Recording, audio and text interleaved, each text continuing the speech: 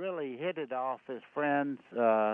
As competitors, we had our moments when things didn't go exactly the way we wanted it to, but he always wanted to pull stuff on me, and through the years, there was just story after story that Tiny got stuff on me. I mean, he would leave and booby-trap my room with, I really can't tell it all. I've got another book coming out later on, which will have a whole bunch of the stories in, but he was just a fun-loving guy that lost his life in Talladega in a wreck that he probably should not have even been near the race car that he was driving there. It was an inferior car, a great champion, Tiny Lund was, but in this particular day, he was a victim of maybe a car that wasn't the best and caught in a situation he shouldn't have been in. Tell me some of the stories that make you laugh that are in this book, then.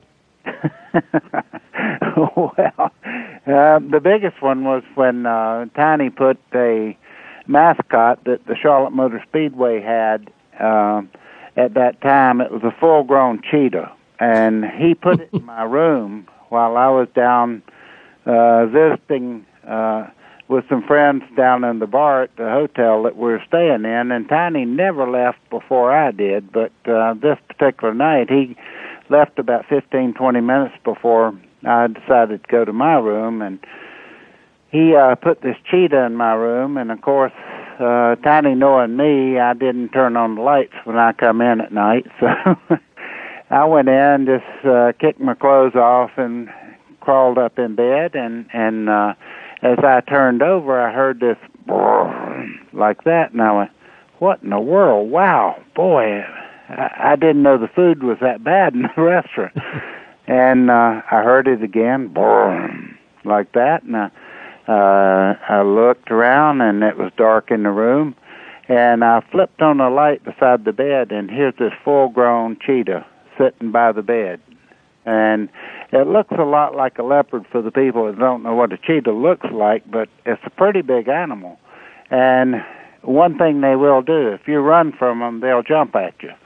And when I looked at it with the light on, I ran right off the end of the bed, hit the door with my head, knocked myself nearly out, jumped up and run down the hallway. Well, I left out the most important part. When I came in, I took all my clothes off and just jumped in the bed.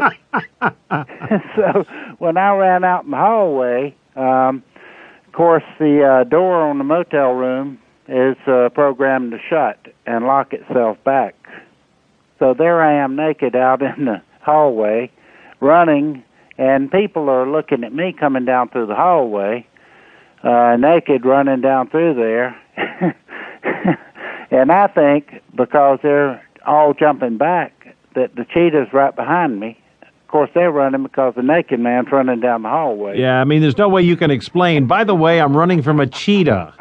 No, but the biggest part was trying to get a key to get back in my room. I had to... No identification? I put the ash can in front of me and went down to get the key. Also, does the sport lend itself to people who are superstitious? And if so, were there's some superstitions with some of the people around auto racing that are distinctive?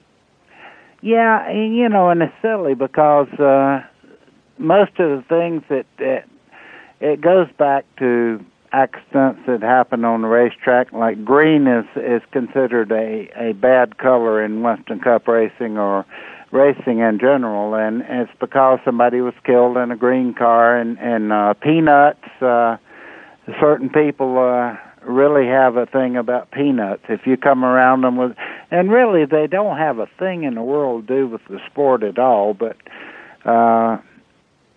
you know, through the years, I don't know how you say this, but I had a coin at one time that a kid gave me, and I won like 5 races in a row.